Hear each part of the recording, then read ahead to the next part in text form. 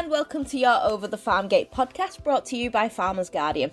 I'm your host for this week, FG Business reporter Alex Black.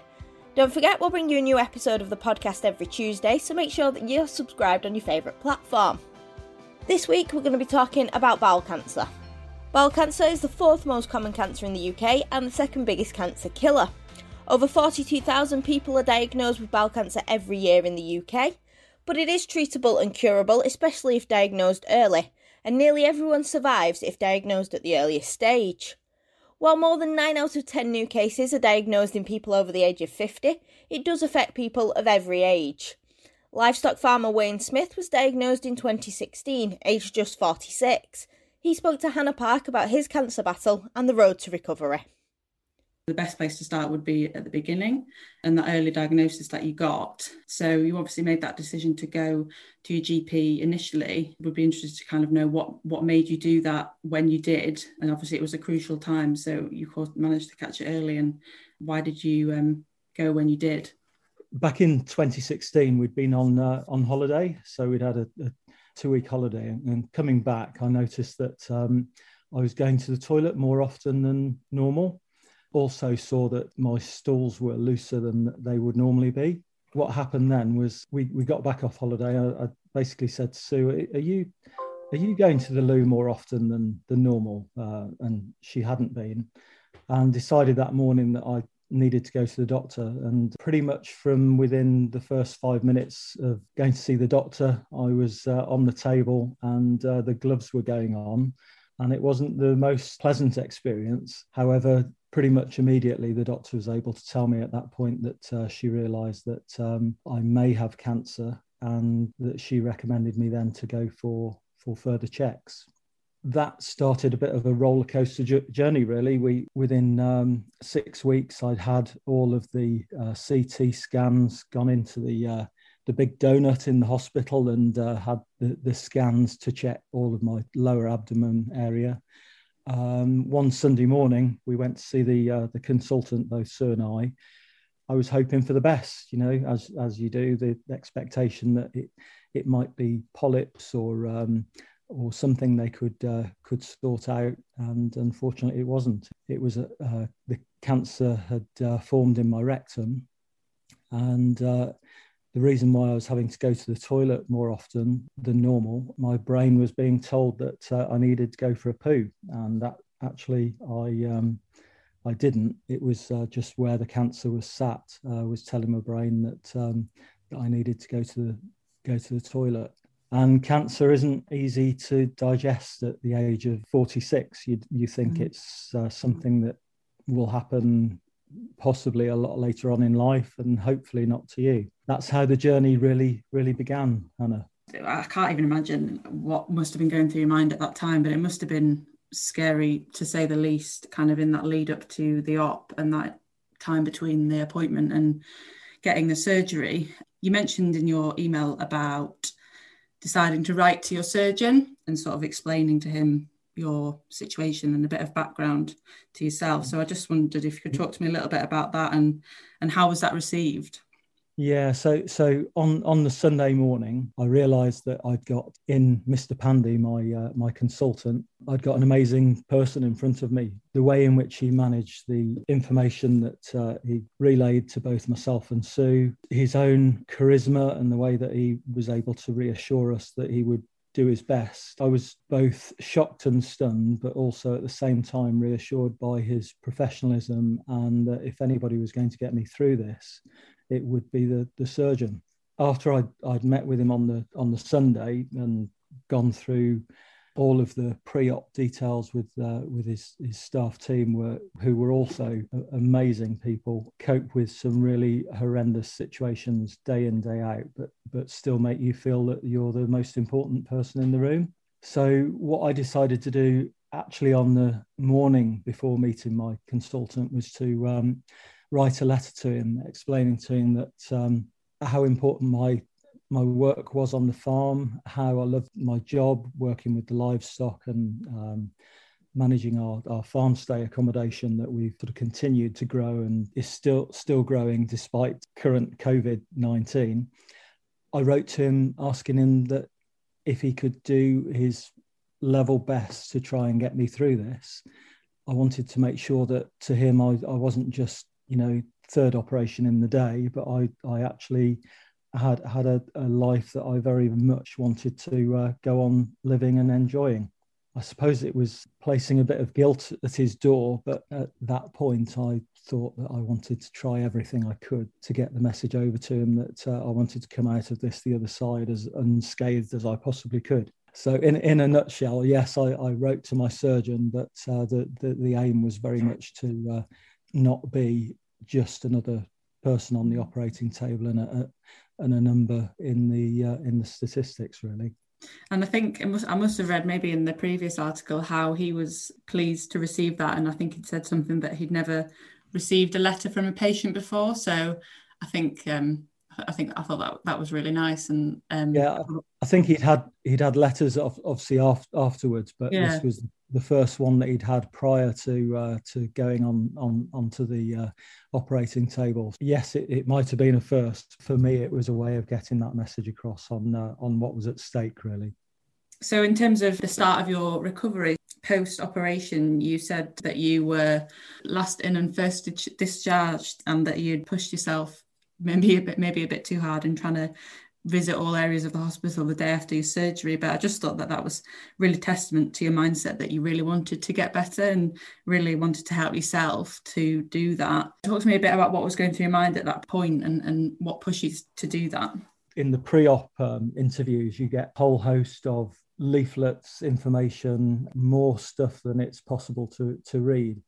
Sue, my now wife, had gone all the way through reading every single piece of information and absorbing it like a sponge, because I wasn't really in any good place at the time to digest that. Nor was she, but could also see the importance of reading everything that we had, so that I was in a good place going into the operation. So all of the things about what you should and shouldn't eat before going in for surgery, especially the exercise regime after surgery and how important that is. When you have a major operation like that, the potential for your internal organs to go to sleep after the shock of the operation is really high. So one of the leaflets was day 1 to 5 of what you should do post-surgery, in terms of getting up the day after surgery, taking your first steps, and then the walking, however painful it might feel. It's really important to get all of not only your muscles working again, but your internal muscles in terms of the organs, getting them to do their part on waking back up after the operation, because they're essentially put to sleep in the operation, or they have a tendency to go to sleep during the operation. So actual physical movement stimulates them to think, perhaps we need to get up, start work again. Yeah, I pushed myself. I had an amazing physiotherapy team that got me up each day and walking. And then, like you say, I probably pushed myself a bit too far, because I did a number of circuits all around the hospital. There's not many interesting things to see in a hospital when you're walking around the place with a couple of drains coming out of various holes that have been left from the surgery, but I knew how important it was to get back out there and get on with my recovery. How long was it between your coming around from the surgery and going home? I think I read it. Was it 5 days or something like that? So I actually left on day 6, got 5 days of recovery. The operation was just over 8 hours, which is quite an ordeal. There were quite a number of other people in the same ward, another 4 people in the same ward as me. They were a lot older, so age is a good thing to have on your side for recovery post-surgery. And also the exercise part. Some people weren't getting up out of bed, weren't dealing with the operation in terms of managing their own colostomy bag, which I was left with after the surgery. So you have to get used to very quickly dealing with what's been left behind and what's been removed.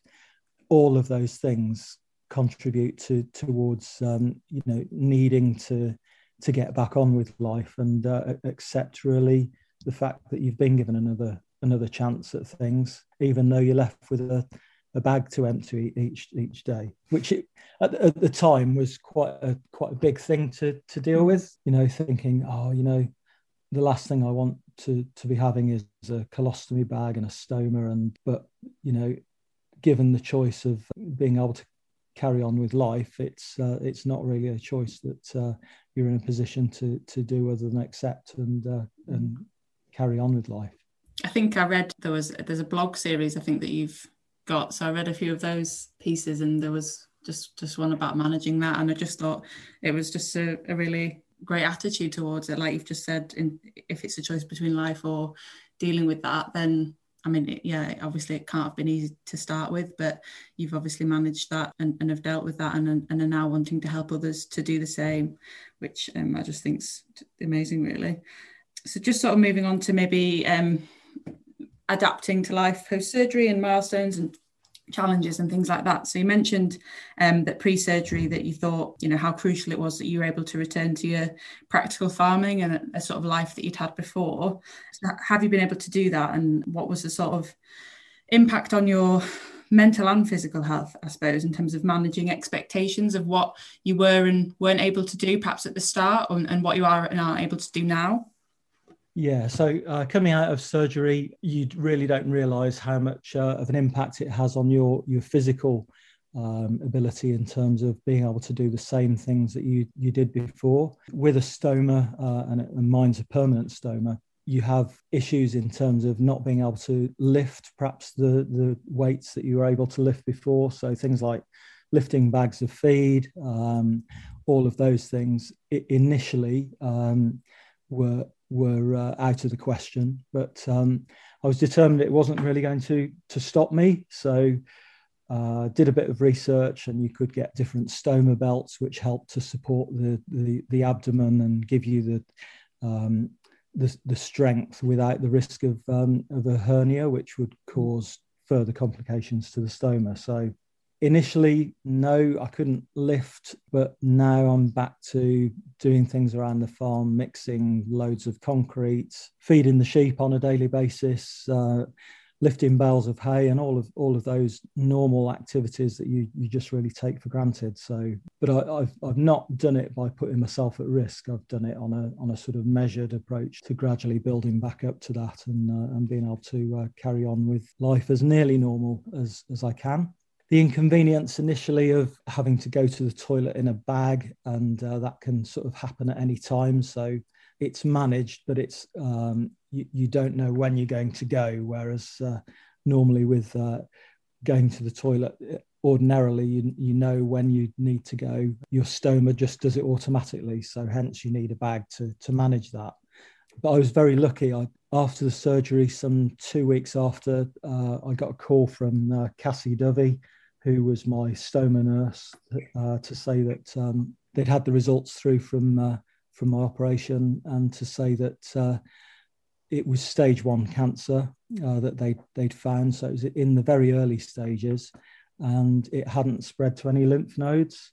So I was really lucky, firstly, that it was caught early, and secondly, that I didn't have to have chemotherapy, which also can have, as you're aware, long-term issues in terms of your immune system and complications with skin and adhesion with the bags and things. So I was really lucky in that respect. And also I was able to do a process which they call it irrigation, which allows you to irrigate completely the stoma, allowing you to go 24 hours between having to go to the loo. So I'm now able to manage what my output is by completely emptying my colon at the end of each night. You can do it in the morning, but I choose to deal with the bad stuff at night so that I can get up and start my day as early as I like and fresh, knowing that you won't have that continual output through the day. So not everybody that has a stoma is able to irrigate, and in that respect I'm one of the lucky ones. That helps a great deal in being able to manage, and I don't have to have a bag through the day. I can just wear a patch, so it's a lot more acceptable to me in a way that I can feel more confident and manage my health needs. Really, this is quite a thing to be talking about on a Monday morning, really. Perhaps you've had an amazing weekend, and now we're going into but life is really good. I perhaps need to give you that assurance. Life is good now. So I just wanted to talk a bit about the farm and the business, just to kind of give that a bit of perspective. So yeah, I mean, just talk to me a little bit about the enterprises on the farm, size and scale, and the farm stays, that the diversification that you've got on farm. The farm as a whole, Sue used to live at the farm at the top of the hill, Cook Hill, which was the family-based farm. Some 34 years ago now, I think it is, we had the opportunity to build and develop the farmhouse from a former cowshed. Since that time, the farm has grown in terms of conversion of further buildings that we'd got on the farm into guest accommodation.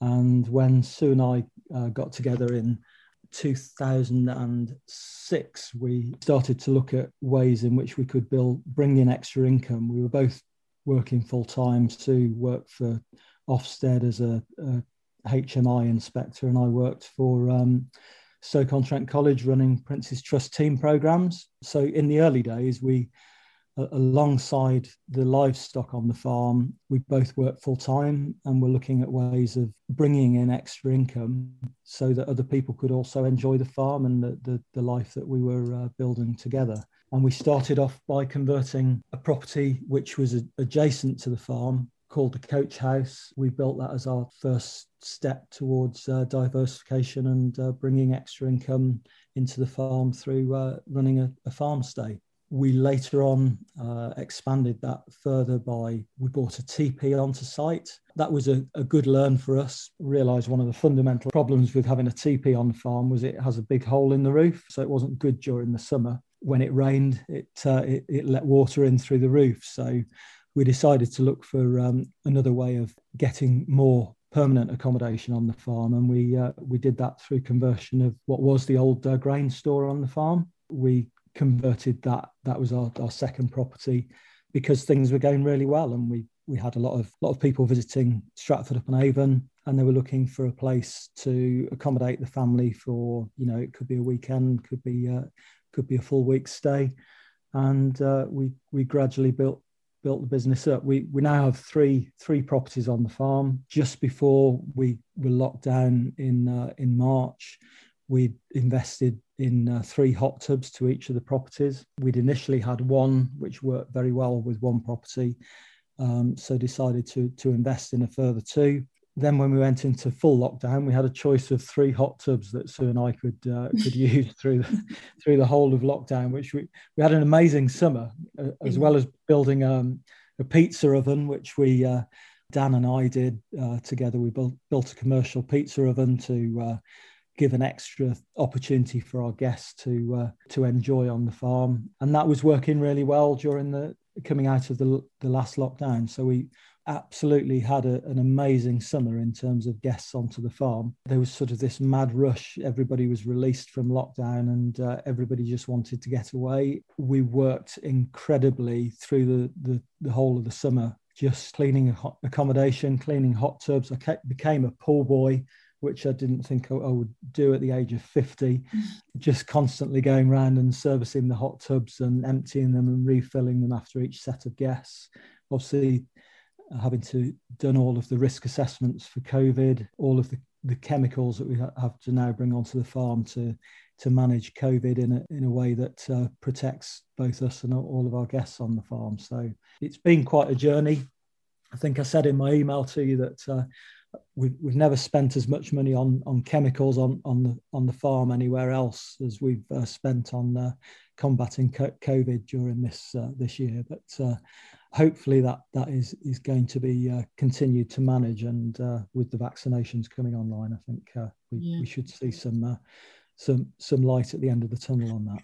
I suspect maybe the summer might be similar in that the sort of staycation will be what everyone's wanting to do. So hopefully we've seen a massive upturn in inquiries coming through in terms of the demand for UK staycations and the actual opportunities to stay. I think that we may be in a position where the supply will outstrip the actual capacity, because most people are used to holidaying abroad, and that isn't the chance and opportunity that we have at the moment. Just also on the farm, livestock wise, what have you got? We've got sheep on the farm, and also through lockdown with our local pub, we had a couple of pigs on the farm. It's not the first time we've had pigs, but normally our meat output on the pork side is dependent on if we've got customers for it. And we had the Broom Tavern, which supplied locally, and we built up a very good relationship through lockdown with our local pub, who then had to switch on to a takeaway service. But we reared 2 amazing pigs through lockdown. They were enjoyed by the local community, but and also it gave us something to do outside of COVID and outside whilst we were in lockdown. So that was a good experience for us and the Broom Tavern, who were actively involved in the process of bringing the pigs onto site and feeding them and mucking out, of course. And just to take it back a few steps, so you've mentioned your wife Sue, and obviously I think you said that you both now work full-time within the business. So at the time of your operation, I imagine that Sue was probably quite kept everything going at home whilst sort of you were in recovery. So I just wondered if you could talk a little bit about that, and then your decision to kind of get married, and that must have been a day, filled with celebration, but also, I guess, high emotion at the fact that you were able to do that when you did. Yeah, so getting news on having bowel cancer was one of those moments where it really causes you to reevaluate your life and where you're going and what you intend to do going forward.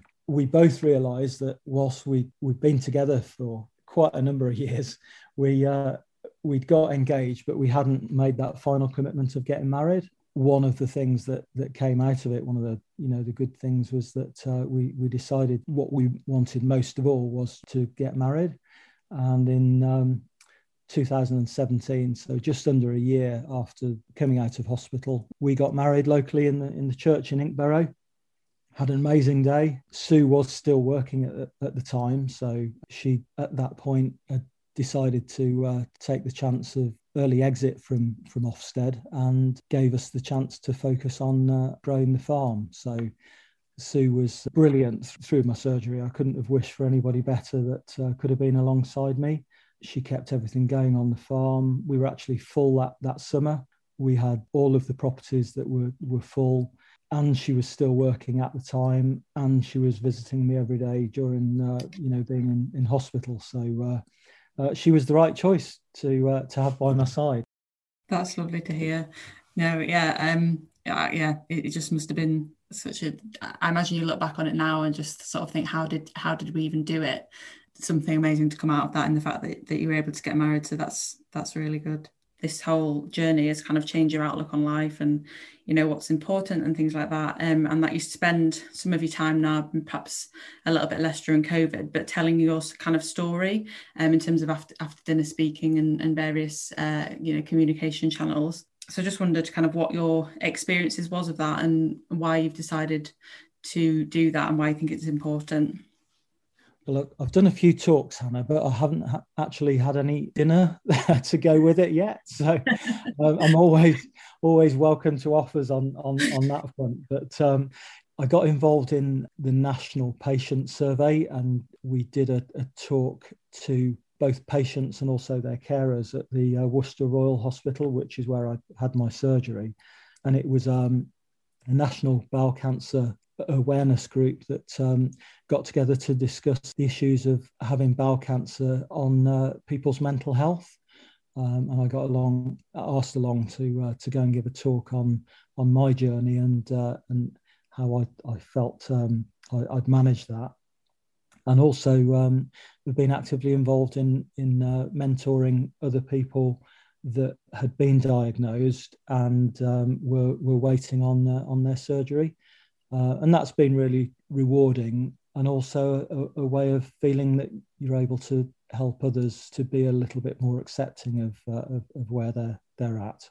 I was also approached by Oxford University to do a bit of research on post-operative care and support, sort of beyond cancer, and what my experience has been of the journey as well. I'm open to other offers, so if if anybody would like me to come along and sort of share the experience and how you can actually get back to reasonable health following bowel cancer surgery, then more than happy to do so. Thanks to Hannah and to Wayne for sharing his story. And if you want more information on bowel cancer and the symptoms, visit bowelcanceruk.org.uk. Well, that's it for this week. Thank you for listening. Don't forget to subscribe on your favourite podcast platform to keep notified of new episodes of Over the Farm Gate. We'll be back next Tuesday. From all the team at Farmers Guardian, thank you for listening. We hope you stay safe and well. Goodbye for now.